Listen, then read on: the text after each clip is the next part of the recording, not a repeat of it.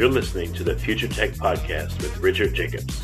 Future technologies such as artificial intelligence, stem cells, 3D printing, gene editing, Bitcoin, blockchain, the microbiome, quantum computing, virtual reality, and exploring space are much closer than you might think. In fact, many early versions of these technologies are in play right now, and the companies that are using these technologies are the focus of this podcast. My goal for you, the listener, is to learn from these podcasts. You may very well learn something that may change the course of your life for the better, steer you towards a new career, or give you insight into addressing a thorny medical problem. Remember, this podcast and its content is informational in nature only. No medical, tax, legal, financial, or psychological advice is being given. If you've enjoyed the podcast, please listen, subscribe, like, and tell your friends about it. Thank you.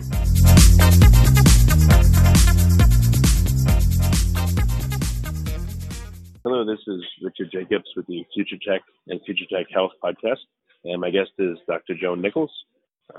She's going to be talking about, she has her own lab, the Joan Nichols Lab, and they're working on growing lungs in the lab-grown lungs. And as someone with asthma all their life, this is an interesting topic to me. I think it'll be interesting to the listeners. So, Joan, thanks for coming. Thank you so much for inviting me today. Yeah. So tell me, why lungs? What's the interest there? Why the focus on them? Why lungs? That's a longer story than I think you have time for, but I can kind of let you know that basically the reason that I got interested in this work at all, in bioengineering organs, is because there's a lot of people on transplant lists that don't get an organ or get an organ that there may be a problem with, and then their graft fails them and then they die. And so I had studied the lung for a very long period of time. So that's why we focus on the lung in my laboratory. But our basic premise is that instead of waiting until someone dies and donates their organs for transplant, we were trying to determine even ourselves, could we produce something, a lung that was good enough to transplant that would actually function and provide some benefit and not be so poorly developed that it caused problems for an animal in a model that you were going to transplant into. So you're trying to grow for humans, or are you doing it first for animals? And are you trying to grow, one lung? Or just part of a lung? What's your plan? You start small. So about, let me say, like 16 or 17 years ago, I was very happily making quarter-sized pieces of lung tissue that I was using as a model to study respiratory infections and what respiratory infections did to people and what asthma does to people, how the immune system drives what happens in asthma and things like that. And I met my now research partner, whose name is Joaquin Cordiella, and he's a physician. And so he kind of said, well, if you could make something that's the size of a quarter, what would it take to make something? And then he pointed to his chest. He said roughly this size, and he kind of went from his neck to his diaphragm, indicating, could I make something like a full lung for an individual for a transplant? And so that started a stepwise process of going in that direction to kind of first see, could we figure out a process to do it? And if we could do it, could we do it with human cells? Could we do it with stem cells? What would be required to sort of like work out the recipe for it? Like you're going to bake a cake and you want that cake to be the same every time you make it. Because if you're in a bakery and your job is to make a cake, it should be perfect every time. The chocolate cake should taste like a chocolate cake every time. The same thing should be true.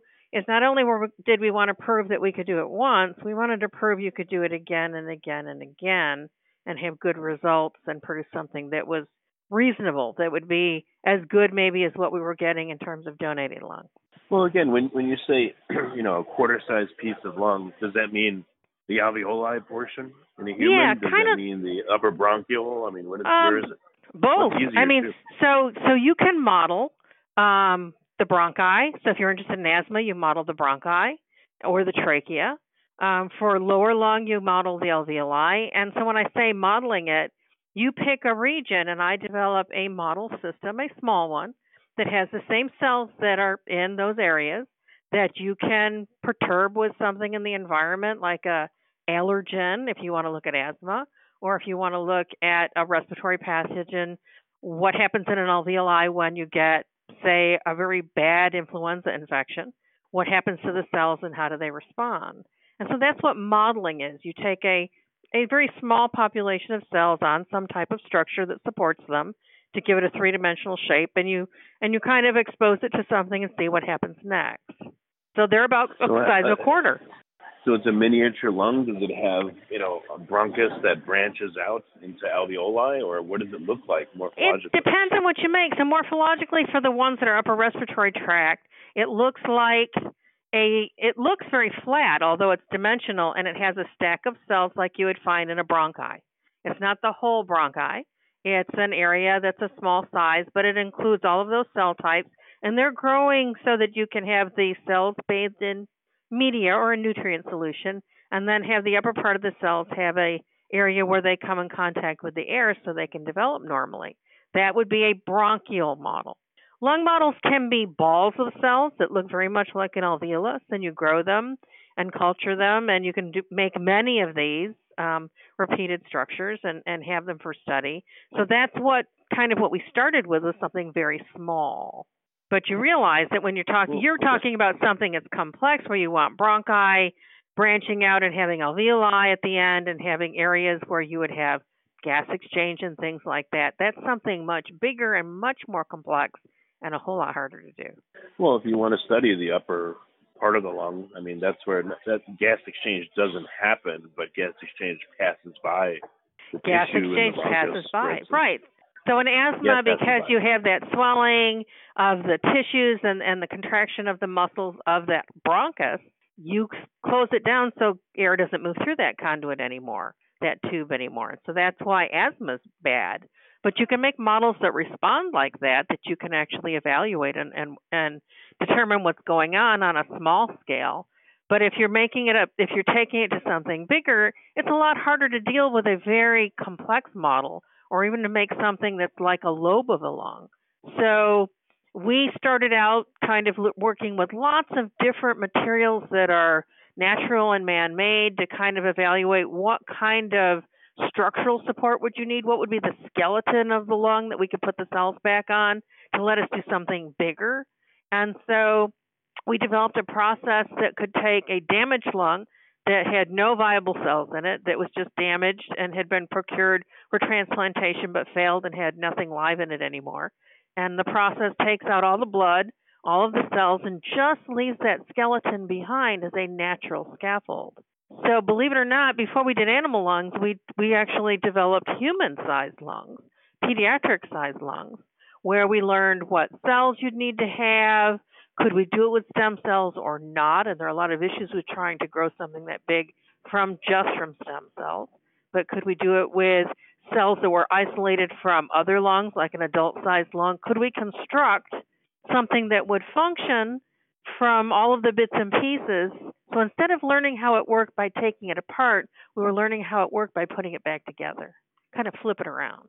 I have so many questions. Like, for instance, if you take the lungs of a newborn and you take the lungs of an adult and you look at them, what grows over time? Is it that the number of alveoli increase? Is it just the distance, from the initial tubes going into the lungs to the alveoli? Everything grows. More branching that happens? Yeah. What have you observed? All of it. So you got to realize, in growth from something like a fetal-sized lung to an adult lung, there is increase in size, increase in complexity, increase in the number of cells. So your lung, unlike some other organs of your body, but especially your lung, the cells of your lung are always modifying that scaffold that holds them. They're always changing it and recovering from injury, because you breathe all the time. And we expect to breathe for quite a while, but the act of breathing and breathing in the particles that are in your environment that are not even infectious materials can damage your lung. And so your lung is always healing itself. And in that process, as it heals, and you have to have that expansion in size going from small as a child to big as an adult, you increase the structure constantly in size. But you reach a point when you're an adult where you're not really reforming the larger structures anymore. You're not enlarging them. You're just holding it steady state. And that doesn't mean you don't have stem cells there and they're not repairing the lung constantly. It just means in terms of growth, which is a different process, that's not happening anymore. although there is a lot of repair all the time. And it's those same mechanisms that are involved at both stages that are helping you to grow and to also help you, take care of that lung over time as you breathe. And so that's kind of learning how those processes work and how the growth happens has been a huge part, of some of the really amazing things that we found as we were doing these studies. Because every time we would come to a point where we had a stumbling block, and so first it was what scaffold should we use, and then it was what cell type should we use, and then it's what growth factors or specialized protein messengers did we need to include that help the cells figure out what they needed to do. That's why it's taken the last 16, 17 years to get to the point where we did a feasibility study, because it took a heck of a long time to figure out for each individual piece, how would you reconstruct that piece? What do you need in the trachea? What do you need in the bronchioles? What do you need in the vascular system of the lung, which is this huge branching vascular system that's right next to the branching airway? And what do you need for those alveolar structures where gas exchange happens? And so just what you asked me, it's huge. Well, I could see that you get certain insights from studying the evolution of lungs, let's say from the swim bladder up through, amphibious and reptile and then mammal lungs and bird lungs, and they're all different.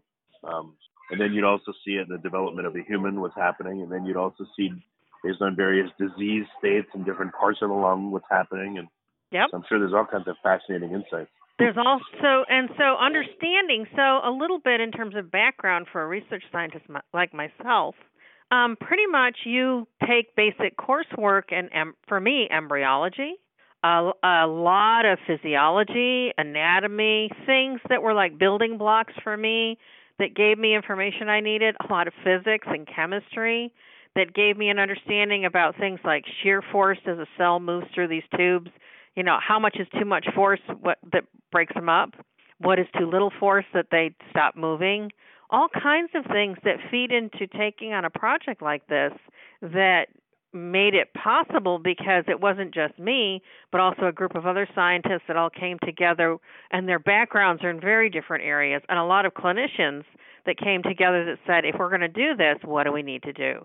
And pooling our knowledge together. So I am part of a big research team that I manage that has, cardiothoracic surgeon who's really important because he had to explain what he needed to have in a transplant, what he was looking for, how is a regular transplant done, from a technical side, what he would do, what does he need to be able to manage, how long does it take, all the way through to somebody that's a respiratory therapist that helped us understand in respiratory therapy, what are the things you need to keep the airways open and functioning and in order for an animal or eventually a person to breathe properly, and what happens after a transplant with a normal person. Anybody who would receive a transplant and then go on and have a good life, what is that, what's happening through their time frame from when they received the transplant that would influence what their outcome was and how long they survived. So we all would sit and talk about each of these stages while in the lab we were working at modeling each of the different parts of the lung and figuring out ways to put this whole process together to come to the point where in a meeting of the minds we produced first large structures. First we produced, and actually when you asked it, we produced a lobe. We produced a lobe of human tissue. We didn't transplant it, of course, but we produced it, and then we assessed it. How good was it? Were the cells where they supposed to be? Did it have at the very smallest levels the thin membranes that you require in an alveolus to support gas exchange? Because it's not just gas exchange. It's having the air move through those conduits into the tissue and then having the red blood cells sitting in the capillaries close enough to the type 1 cells that are involved in gas exchange, just a very thin-walled cell, looks like a fried egg. They got to be really close together with very thin membranes to let oxygen move from the air you breathed in to the red blood cell so it can pick up the oxygen, and then that red blood cell goes through your body and delivers it everywhere it needs to be delivered and picks up carbon dioxide to bring back to the lungs, so when you breathe out, you get rid of that metabolite, that byproduct that's made as a process. Yeah. That's an amazing thing. A couple questions about this. Yeah, no, it's super amazing. I've got a whole bunch of questions. That's okay. No, One I'm good. What's the speed at which red blood cells travel through the capillaries that are right next to the alveolus? How fast or how slow do they need to move for the gas exchange to happen, and the gas to migrate in and out of the necessary cells in the capillaries? So that process is really slow. In terms of speed from our side, because we can mimic this, you're talking about for us moving media through a bioengineered blood vessel at the lowest speeds that some of my very small pumps will let me do. So it's less than a couple of microliters, in like an hour. And so our red blood cells move through our body a lot faster than that. The thought process is that it takes about 60 seconds for a red blood cell to move through the whole cycle through through tissues. But in the capillaries, the cells slow down very much. There's no push from your heart behind it, and your blood pressure is much there. And so the cells move very slowly because you have to allow for this process of gas exchange to happen, because it's based on the fact you have a gradient difference. The air that's in the lung is high oxygen. And then that high oxygen has to move to the low oxygen where you have the capillaries that don't have any oxygen. They're bringing CO2 in to get rid of, and you get that exchange of oxygen onto the red blood cell and CO2 back that's released. So that's a very slow cell movement.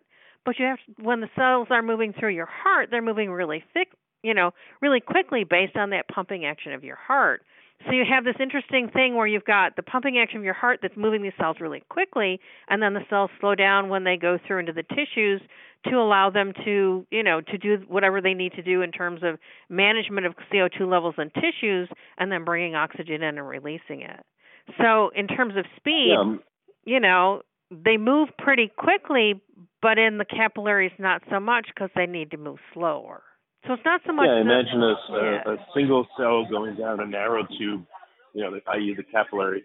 And when it first enters the exchange area, it's high CO2, low O2, and then as it moves through, there's a point where they're, I guess, equal or midway, and then when it exits, reverse. They're the opposite way. Reverse. Yeah, and then you release it, and so that process may sound really simple, but the fact that we can do it throughout all of those very complex tissues through your body is huge, because that means that cells that are in your heart or in your muscle or, in your skin all get supported with oxygen on a constant basis from this one mechanism that the lung provides in terms of gas exchange. And when we think about the lung, we always think about it, and I did too. When we first started this process, I was very focused on the small parts of the lung, the gas exchange areas, figuring that if we could make them first, make the walls of those cells and the capillaries thin enough, or develop a method that would let us do that, that's the function we're trying to replace. And it is true. That was really important. But we also had to think about the bigger structures that support everything else, like you mentioned a minute ago. The trachea that branches into the main stem bronchus, that branches into the bronchioles, that continues branching all the way down until you have an alveolus at the end, that little ball of cells where gas exchange happens. That's an amazing structure, and the response of those tissues is very different depending on if you're the trachea or the bronchioles or the alveoli. But we started with alveoli. It's a quick question here. Even if you're just modeling just a capillary and how the gas exchange occurs in the capillary, I could see how, that would change literally with every breath, because the concentration of O2 in a given alveolus would change depending on what you're breathing, how you're breathing, You bet. Are you at rest? Each time. Are you running? What is the barometric pressure of that day? Is it a very a very sticky, wet day? Is it going to rain? All of those things influence what you're talking about.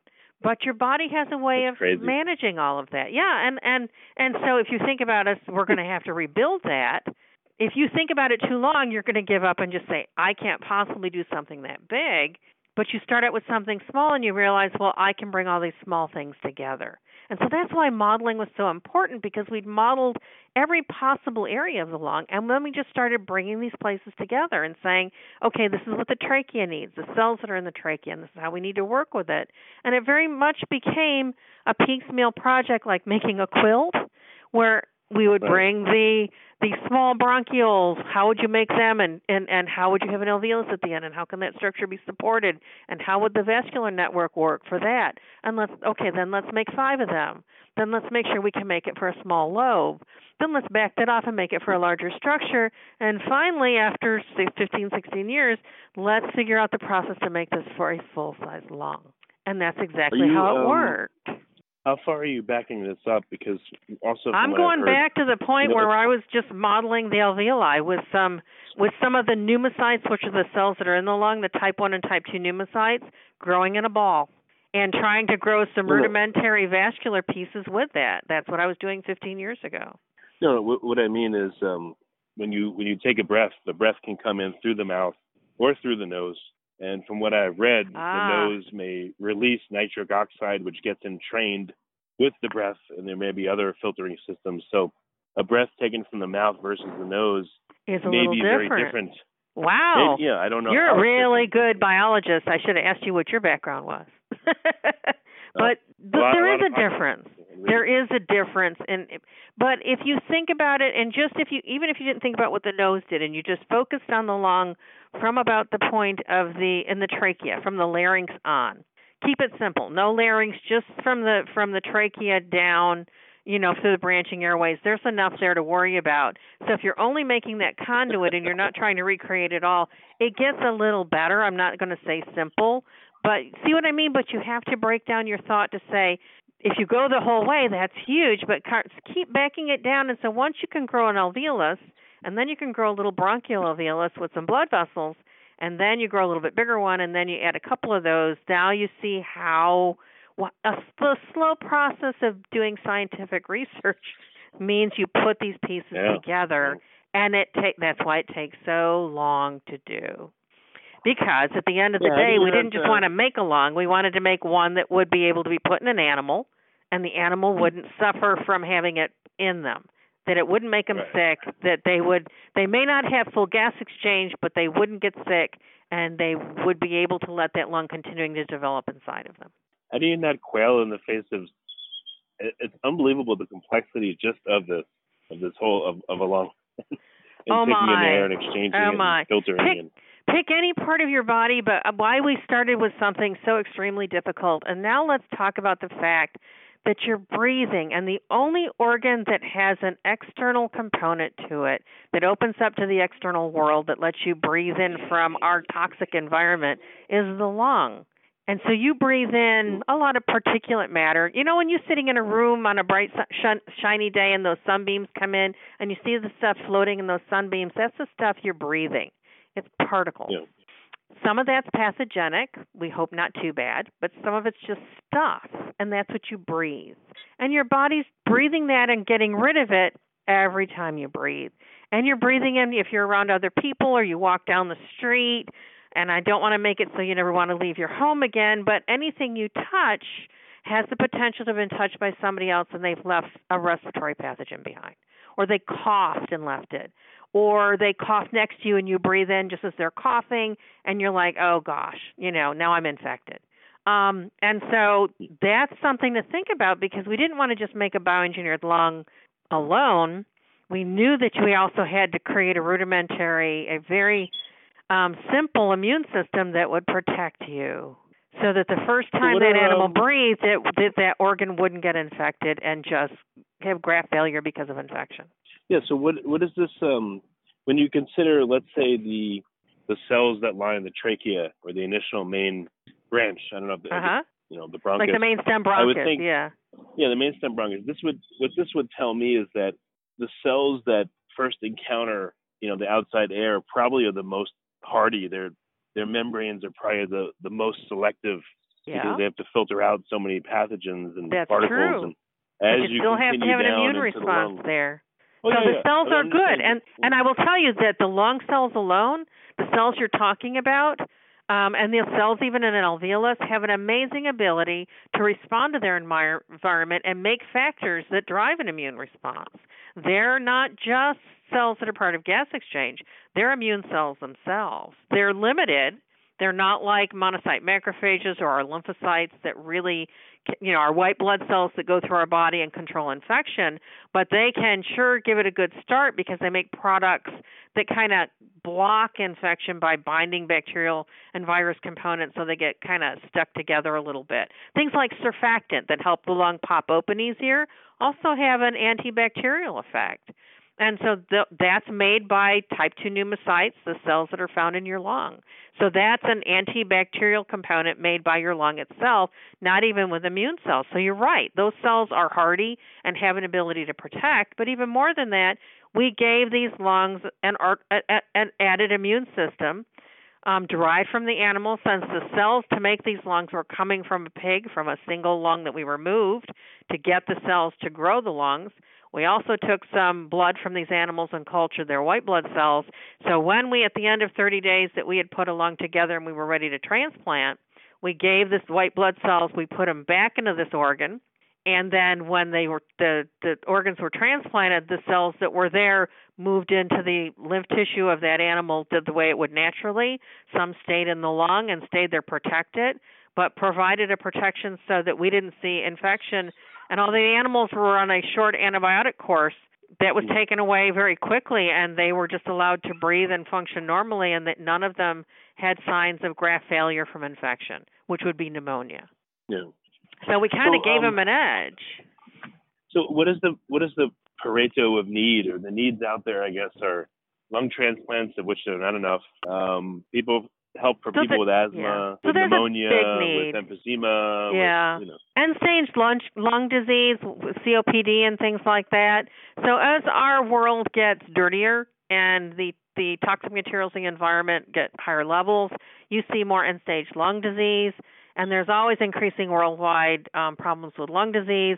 So there are never going to be enough organs, even though a lot of people die.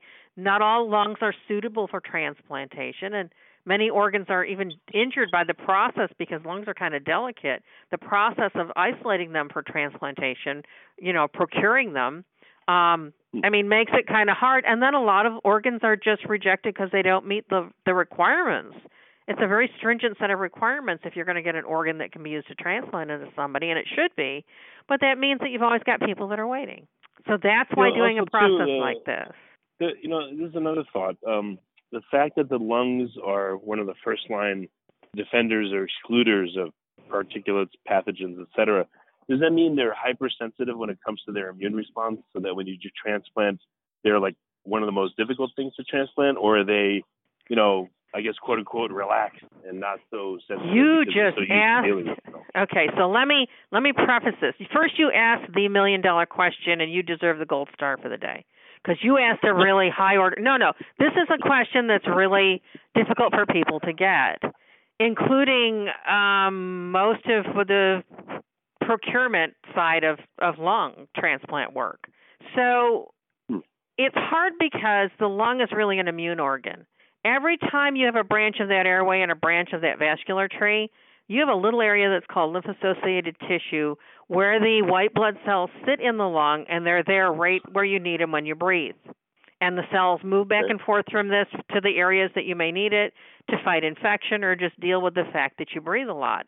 And you breathe a lot of stuff in that causes problems. So if you think about this, if you think about it that way, the lung is really very much an immune organ, which means that the lung is going to have a lot of cells in it that would be involved also in recognizing something that would be foreign in terms of foreign tissue. So if you're transplanting, for a long time we wondered why lung transplants didn't do very well. Why the people that received a lung didn't do well. That's because they would procure a lung, and without looking very carefully at getting at least a half tissue match, they would go ahead and use it because they needed them desperately. People that have better than a half tissue match in terms of their tissue type do better because the lung is an immune organ. And no wonder it would reject, because it's very good at getting rid of pathogens, and the cells are just sitting there waiting to see something that's foreign, like you, because you're going to be foreign to the immune cells in the lung. That's graft versus host rejection. And then your body's going to see that lung as being not the same as it in terms of a tissue type and say, well, we're going to get rid of you. That's just graft rejection. And so that's what made the prognosis after lung transplantation poor for a really long time until we started to look carefully, like we do for other organs, into trying to get a good tissue match. And that's the big deal. Even the whole transplant process, it must be so difficult because you can't just let the lungs sit there with no air flowing through it, because that's an unnatural state for the cells. You can't have gas exchange not happening. You'd have to not only supply air to it continuously, and you'd have to pump it, but you'd have to do the gas exchange. But you also need to keep fluid moving through those blood vessels. Fluid, yeah. Like we do when we pump our liquid-based media. It looks a lot like Kool-Aid, but it doesn't taste like it. It's salty. It's pink-colored like cherry Kool-Aid, but it's okay. I'm sorry. Yes, we tasted it.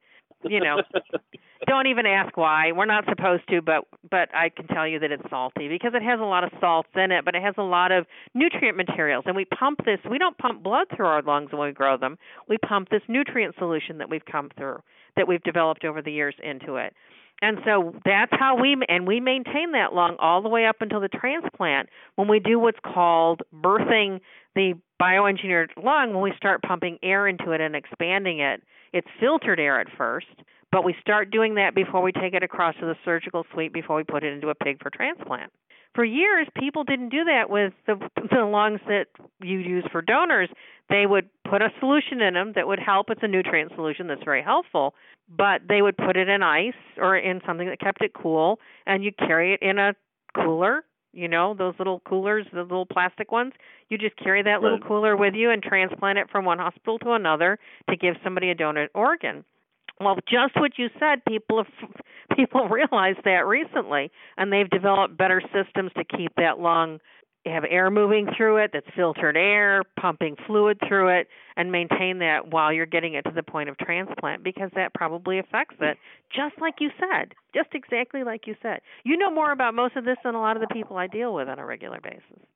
And so, well, recently I've been on a kick to learn, as much as I can. So I've been studying lungs, and I mean, there's so many questions. Like, I even looked at the fact that the heart it's kind of in the center of the lungs vertically. So yeah, I wondered, the pressure in the bottom of the lung must be higher than the pressure in the top, and what is that? There are pressure differentials.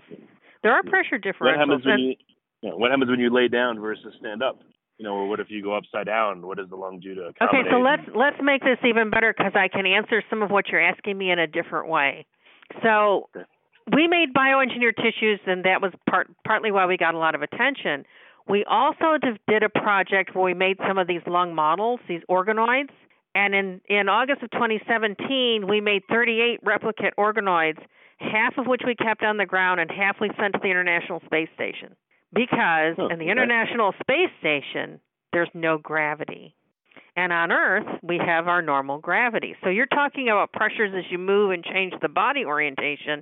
We did it even better. We talked to gravity or no gravity, and then compared the differences between what those tissues look like, because they flew for 2 weeks at the space station, and then they came back to Earth. Well, actually, the astronauts that were there, Peggy Whitson and Randy Bresnik and some of the other astronauts, actually looked at how the organoids developed, took samples of the products the lungs were making in space, and then finally fixed them so they could come back to Earth and I could compare the two sets. And we did this because we wanted to see what would long-term space flight do to your lungs. If we went to Mars, what would happen to your lungs? Just your lungs. Because that's what I do. I mean, I cared about other things too, but we had developed this experiment to do it, and it took us a long time to get on the list to be able to fly.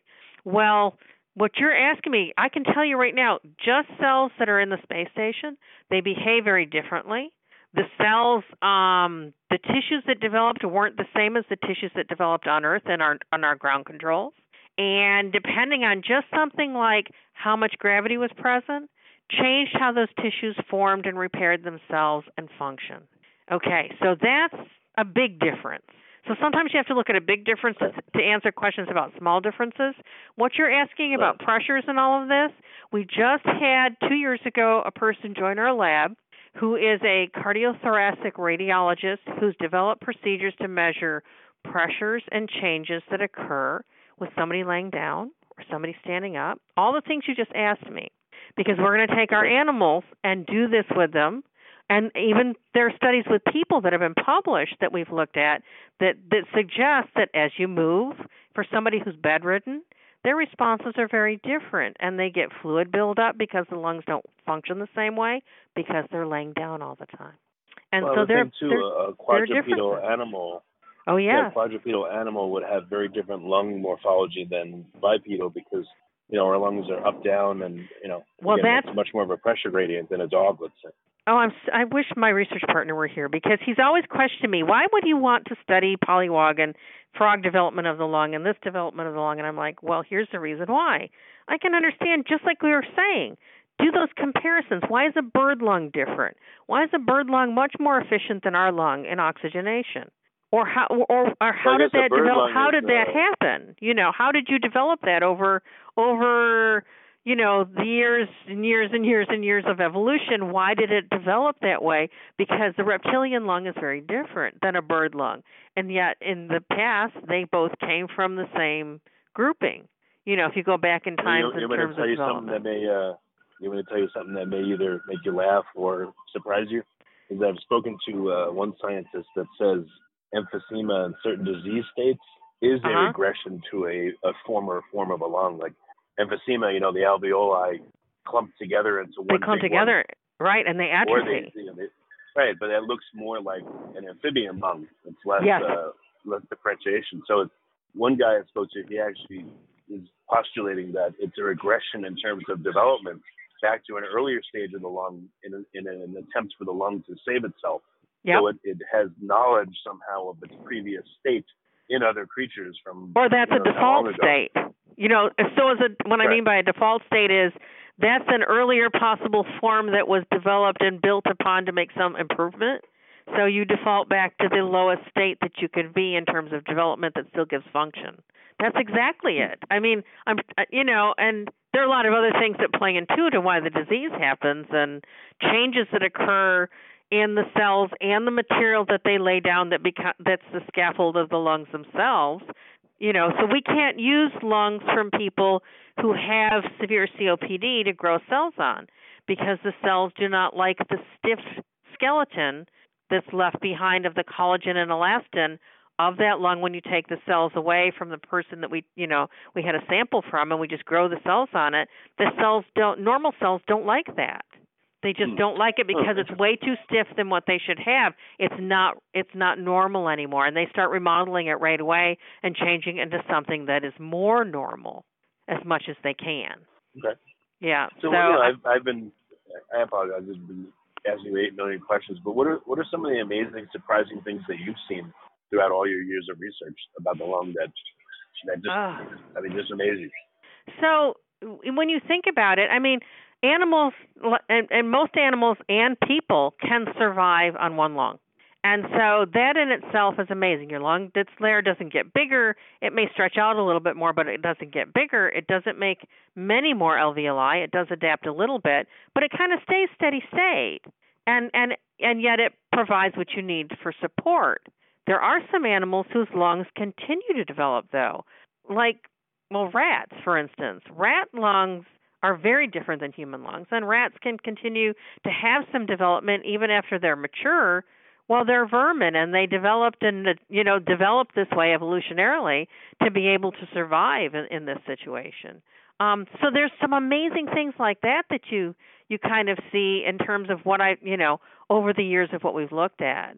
The fact that, bottom line, how that the immune system of the lung cannot make you so that you can't breathe because it responds so severely. It's a moderated response, to the pathogens that might you breathe on a regular basis, but you're not sick all the time. Your lung immune system manages that. That in itself is absolutely amazing. So it's not reactive because you've got all this stuff that's coming in. It's a conditioned response. It's modulated, and yet you clear anything that comes into your body, and you continue breathing, and we're not sick all the time. These are some of the amazing things. I mean, like you said you have 1,000 questions. I probably have 10,000 questions. Every time we find something out, it opens a door that said, "Wow, I never thought of it that way before," or "Wow, I didn't know the cells could grow to this point, and they would actually that you really needed to have vascular cells and lung cells grow together to get the membranes to be thick enough or thin enough actually, to allow for gas exchange. If you have one without the other, they grow and they're lovely, but to get the response you need, they both have to be together as they develop.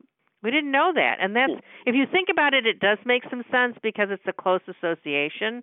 But we kind of think, like pieces and parts you take out of your car. I can take this one out and stick it in, and it doesn't matter if it's a used part or a new part. In this case, the stuff at that level, at that micro level, where the cells live and function, it's really critical that they develop side by side.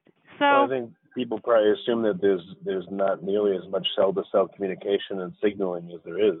And it's three-dimensional. Yeah, it's three-dimensional, which the space study showed that if the cells aren't in contact with each other, if because there's no gravity they can't get next to each other really well, they can't move as well, they just kind of float around and they get kind of confused. And so instead of maturing, they kind of proliferate a lot, which means make more of themselves, like a progenitor cell. Like you're wound healing, but you're not controlling it, where you grow a lot of cells to cover the wound site, and then the cells mature, and you've got you maybe have a little scar, but you seal your skin. In the lung, what the cells did, and we sent to space, is they proliferated. We had a lot more of them, but they didn't mature into the cells that were involved in gas exchange. They stayed very immature, which says wound healing in space is going to be kind of bad and different. It also says that we'll probably adapt to that environment. But the people that we send to Mars are not going to be the same as the people that stay on Earth. They're going to evolve and adapt in a different way. What about is there a microbiome of the cells in the lung? Oh, the microbiome is huge. And so part of the research study that we published in August of 2018, beyond looking at just that we made a bioengineered lung, we put it in the animals, and here's what happened with the tissue development, is we also evaluated the redevelopment of the microbiome in these animals. And it was really important because it's not so much did we want to control that microbiome, we wanted to see where the reconstitution came from. Was it from the trachea? Was it from the gut? Because you have to think, too, if you know a little bit about transplantation and graft failure, bad microbiomes can influence graft failure. Good microbiomes might be able to support graft survival. So our first step was to know how quickly the microbiome reestablished, and it really was a matter of hours, actually, as that microbiome reestablished. And did we see any pathogens? Because remember, we had a functional immune system. But we didn't see an overgrowth of pathogens. It stayed very normal, very much like what the normal lung, the native lung that was left behind, that we left in the animal so that it could breathe, while we were playing on the other side by making a bioengineered lung and putting it in. That microbiome, we think, is very important. And learning how to influence it like we do the gut. You see all those commercials for, your gut microbiome, keep your gut happy, drink this product, right. Same thing may be true of your lung, and maybe when we go to do transplants in the future for the lung, we won't just produce a lung or do it, but we'll treat that lung before we transplant it in a way that makes sure that pathogens don't grow in it for a period of time after transplantation. Well, beyond just pathogens, like the inside of the lung, the air exposed side is like its own niche. So I would think it's amazing. Would hang out there. Have we looked at the strains of particular bacteria that live inside the trachea and the bronchus? We did. We compared the microbes in the trachea and the microbes in the lung itself. We really would like to do a bigger study where we look at the trachea, the bronchi, the main stem bronchus, the bronchioles, and then the lung at the alveoli level, and see what that different microbiome is at every level. What's the constitution of the organisms there? And then see what happens if you don't give the lung an immune system before we transplant it. What happens to that microbiome? Is it a bad microbiome? What happens if we do a therapeutic that would modulate that microbiome? Would it be a good one? Could we do that same thing for somebody who has cystic fibrosis and has problems with organisms that have overgrown that are pathogenic, like Pseudomonas? Can we treat that lung we put into them that's normal and have it not have Pseudomonas and not even let Pseudomonas grow on it? So you see, think there's strains of bacteria in the lung that actually help, that are necessary to the function of the lung? I've heard that 80% of our serotonin gets produced in the gut. Is there something in the lung, some kind of bacteria or bacterial strains that are critical to the functioning of the lung? Probably. Remember, but for most of my life, or in your life, everybody told you the lung was sterile. There's nothing there. It's a sterile environment. How that happened, that you could breathe and have it immediately be sterile, always intrigued me, and I didn't believe it. But it's not a sterile environment. Okay, I don't always believe people when they tell me stuff. Maybe that means I was a bad student. But basically, at this stage, you can't believe everything everybody tells you. You have to say, okay, what's your basis? And I tell my own students that. If somebody tells you that this is how it works, or I tell you that's how it works, say, how can you prove it? And I should be able to prove it to you. So the proof of this would be to look and see what that microbiome does. And then I can go back to modeling and say, what does a normal microbiome do to the tissues? How do they talk to each other? What is good about it, and what might bad be? What organisms might be bad organisms, and how would they do? Just what you said. I can model that and evaluate it. Actually, I should write a grant and get funding to do that, because that sounds really like it would be fun and very useful. Yeah. And so, and that's one thing we didn't talk about. We didn't talk about some problems with the project, like this one. If I told you, and I'm walking down the street and I meet you and I say, hey, nice day, nice to meet you, and I say, hey, I need money to fund I want to make bioengineered lungs to give them to people. I want to make them in my lab and give them to people as a clinical therapeutic for people that need them for end-stage lung disease. And you would look at me and say, I'm not going to give you a nickel because that sounds nuts. That's exactly what funding agencies do for high-risk projects like the one I have. Okay. And I don't blame them. No matter how much you model, no matter even proving with a short feasibility study that we weren't going to kill our animals, that they were going to survive and everything would work well, it's still high-risk research. It's high benefit, but high risk of failure is what we're talking about. I'm probably going to fail, and we do fail. My students hate it when I say that. We fail more than we succeed, but that's okay in our projects. We know that this is high risk of failure, and we still do it because we learn more from our failures than we ever do from our successes. And every time something fails, we figure out how and why. No, I mean, people give the example of baseball. The top baseball players, hit a third of the balls pitched to them. And, yeah. 300 batting average, or less than that. Exactly. And that's why you pay them the big dollar. Why is this high risk? Their rates are better. Because high risk is that I wouldn't believe me if I went up to myself 15 years ago and said, hey, honey, I got this scheme for you that I can grow lungs for people that need them, but we're going to fail for the first 15 years. And then you're going to have a good feasibility study, and then you may fail for another 10 years before you get it to the point where it's good enough to be evaluated by, for clinical use. Are you going to want to fund me for those 25 years that I've been not being super productive in your eyes because I'm not succeeding? I'm failing. And so that's why it's hard to get funding. I can get funded to model the lung, and I do that often. I can get funding from federal, agencies to do that kind of work. But to get something super high risk funded is really hard to do. And so we do this work on very little money, mostly indirects from grants, from other grants that we have. We had a pilot. We had $50,000 from somebody who gave it to me, donated it to our fund that paid for the animals in our feasibility study.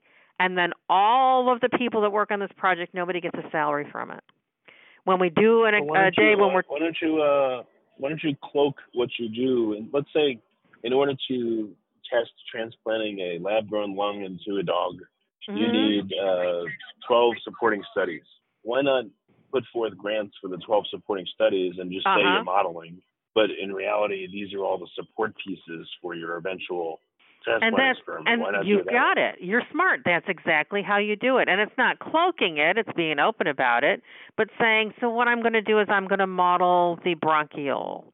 I'm going to model the alveolus. I'm going to look at how to grow vascular cells and lung cells side by side. And that's exactly what you do. It's not cloaking it. But, it comes to a point after you've been doing this for a long time that you turn around and say, I'd like to be funded just once before I retire to do the project that I do, to be open and with everybody and say, look, I want to do long-term survival of the bioengineered lungs. I want to make 25 of them, and I want to transplant in 25 pigs, send them back to the farm, bring them back after 6 months, and look and see how well the lungs survived, grew, did everything they're supposed to do. and get funded for that particular project. And that's the harder thing to do because it still is high risk. So scientists do exactly what you say. We break it all apart until manageable pieces that nobody gets crazy. But if in the paper we published, we did microbiome, we did the genetics, we did transcriptome, we did what the tissues looked like, we looked at the immune response, we did 50 things. And, it took a while to do it. Well, what's the statistic right now on people that need lung transplants but can't get them, and because of that they die? Maybe that creates such a counterbalancing, dire, urgent need that you do get the funding you want if you put it in those terms. Okay, and I do, and I give the percentages of people, and I talk about that there's no other therapeutic for end-stage lung disease. We provide people with oxygen support until that doesn't work anymore, but there's really no therapeutic option except for transplantation, and that's the truth. But again, this is high risk no matter what, and I'm so I'm not telling you because I want it. I just want people to understand that this is the kind of work that's really important, but it's a harder mechanism to get funded as it is. And, like I said, in that small pilot that we did, the clinicians, I could not afford to pay a part of the clinician's salary. So the anesthesiologist is a guy who does anesthesia for transplant people. We all take a vacation day on the day we do a transplant. We all take a vacation day. Everybody does from their jobs that they do. My cardiothoracic surgeon flies himself in. He was in Boston. He would fly himself in from Boston and stay overnight and pay for his own ticket and everything to do the surgery, and then he'd fly home after the surgery, and we'd take care of the animal. So everybody donated their time to it because without pushing the limits occasionally and everybody thinking that this was important enough, you're not going to get anywhere. And that's exactly how we did it. And I'm proud of that. I'm very proud that everybody believed enough in the project that everybody did the same thing. That's really cool. And so that's sometimes how high-risk stuff gets done. People care enough to go out of their way to do it and beggar themselves to do it. And so things like an individual who wants to take over and privatize space flight, who takes every single penny he has and beggars himself to build something like SpaceX, that's how you make a big difference. Excellent. You have to be willing to risk it all. And I'm not a great gambler, but you have to be willing to risk it all to get a good benefit for something that's really high risk. But we did it. And we're going to do our best to get funded for the next stage, which is that long-term survival.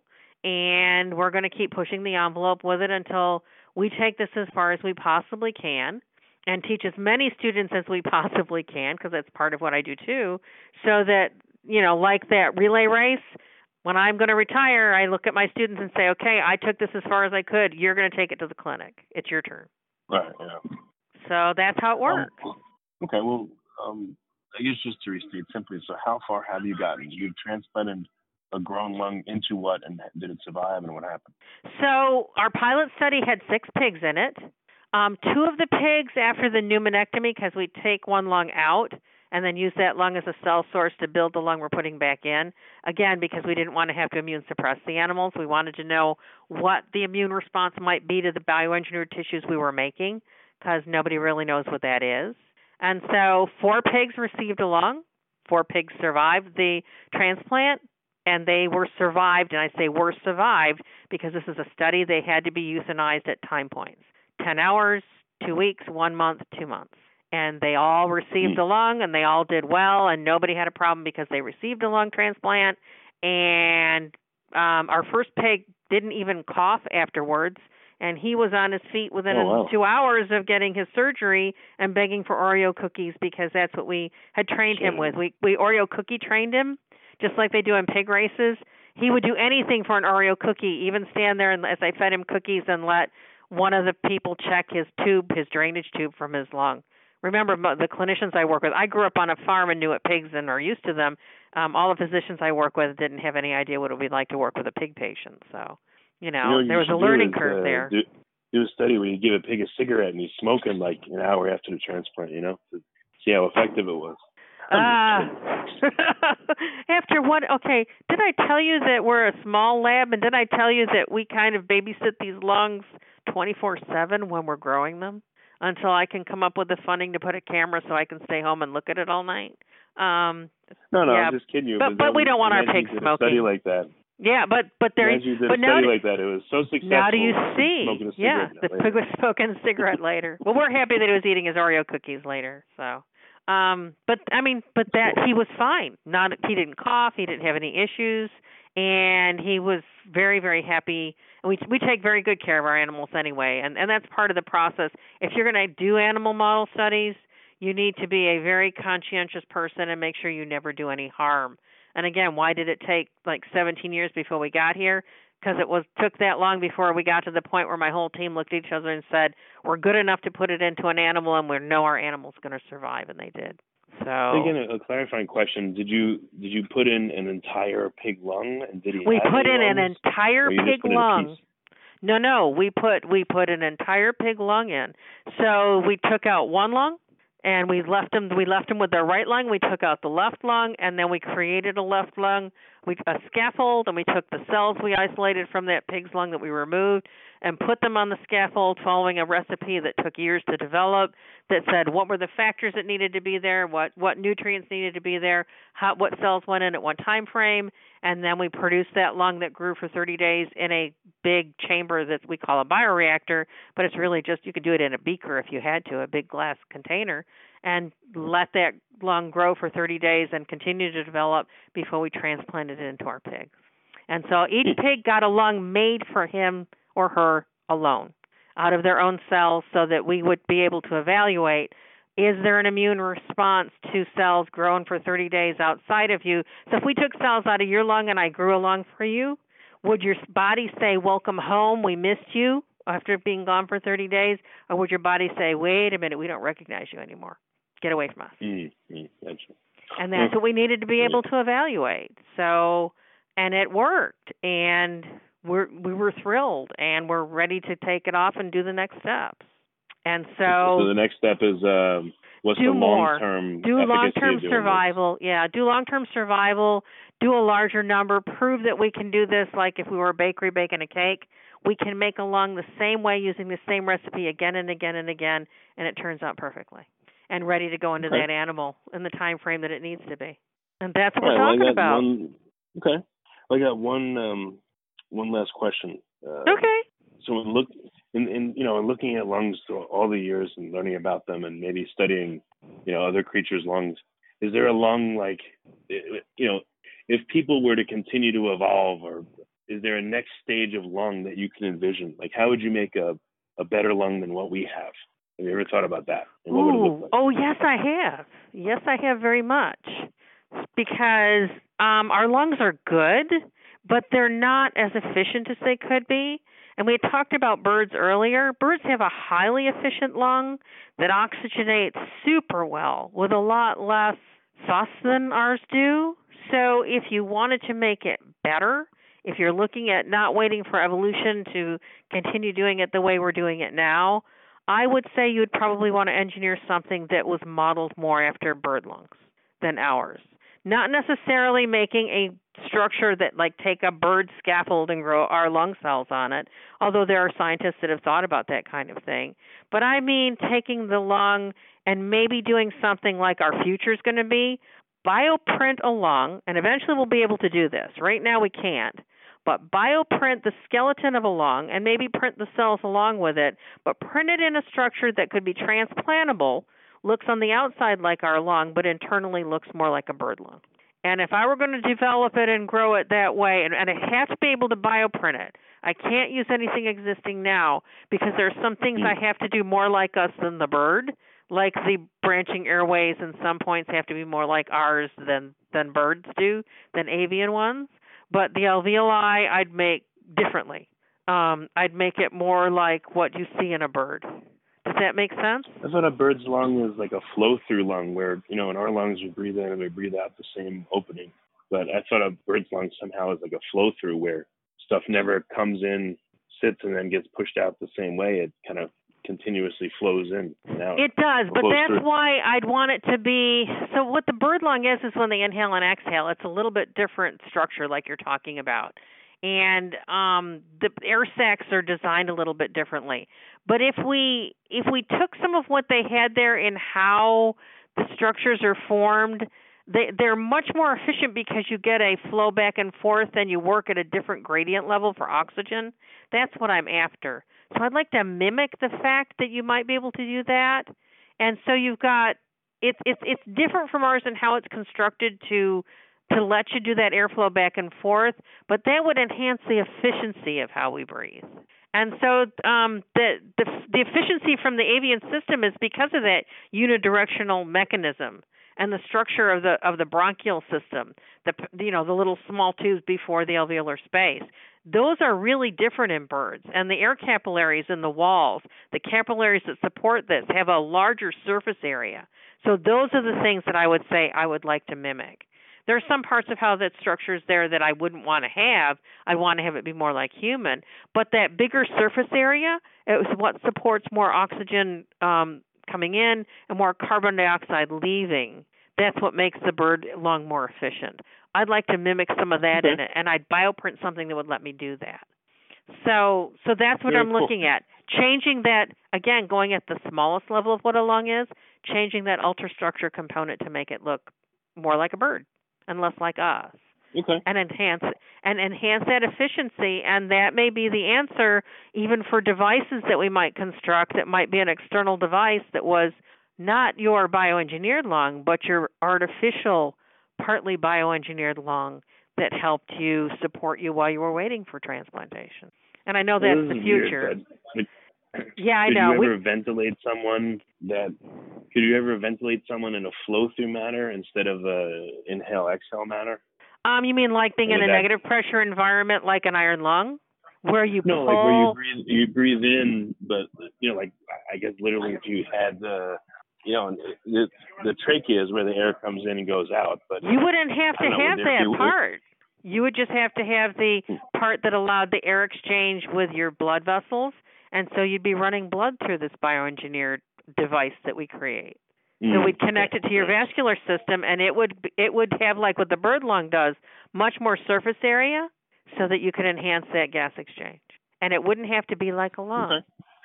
And it could work in a negative pressure way that said, change this diaphragm and pull just like an iron lung. Change that pressure, pull the thing open, compress that, push everything out, very much like a diaphragmatic control, and then it might be able to provide support for you. And by the way, this doesn't exist anywhere except in my head. Very cool. Okay. I just wanted to give you that last caveat. Don't think that this exists, and that's the hard part of what I do, is that because of our project, and we had really great results and we got a lot of press about it, people think that small feasibility study, that we're ready to put it into people because they're desperate. I mean, if you can't breathe, or a loved one you have can't breathe, and they have end-stage lung disease and they're going to die, they're going to jump at anything. And very often I have people contact me, and I feel for them. The reason that we do this work, even though it's high risk and it's tiring and it hasn't been a walk in the park the whole time we've been doing it. There's a lot of hard work with this. Yeah. It's the people that need it, and the fact that I see more and more people with that little oxygen tank dragging behind them wherever I go. And that really, there's a dire need, and I get it, but I feel bad. And I call, and so if somebody emails me, mails me, calls me, I make sure I contact everyone back and I say, I understand your pain, I feel for you, but this is not ready for use yet, even for people that say, I'll be your first guinea pig. I'm like, it's not even good enough for me to even think about that yet. Give me another 10 years and I might have a chance, but I don't want to take hope away from people, but in reality, I still want to give them the best thing I can possibly do. And at the end of the day, what we're doing is not good enough. Yeah, if they made a movie with you in it, then they would just show a montage of cutscenes where you do make up a human lung quick and put it in someone to save them. But unfortunately, real life's not like that.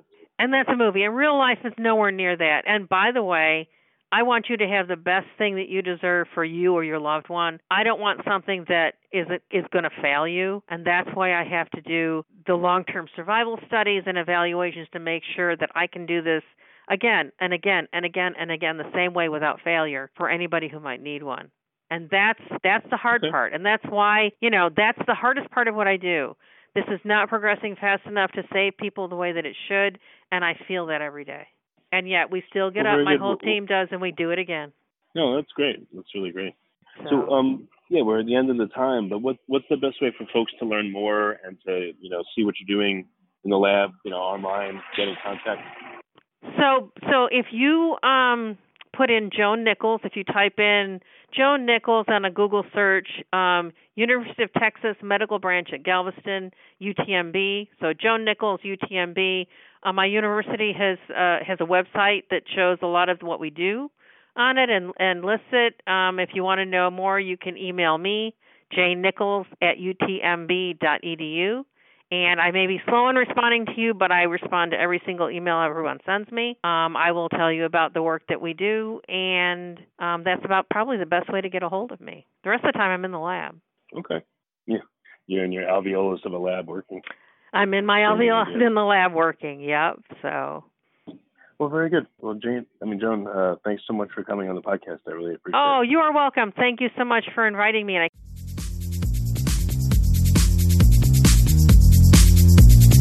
You're listening to the Future Tech Podcast with Richard Jacobs. Future technologies such as artificial intelligence, stem cells, 3D printing, gene editing, Bitcoin, blockchain, the microbiome, quantum computing, virtual reality, and exploring space are much closer than you might think. In fact, many early versions of these technologies are in play right now, and the companies that are using these technologies are the focus of this podcast. My goal for you, the listener, is to learn from these podcasts. You may very well learn something that may change the course of your life for the better, steer you towards a new career, or give you insight into addressing a thorny medical problem. Remember, this podcast and its content is informational in nature only. No medical, tax, legal, financial, or psychological advice is being given. If you enjoyed the podcast, please listen, subscribe, like, and tell your friends about it. Thank you.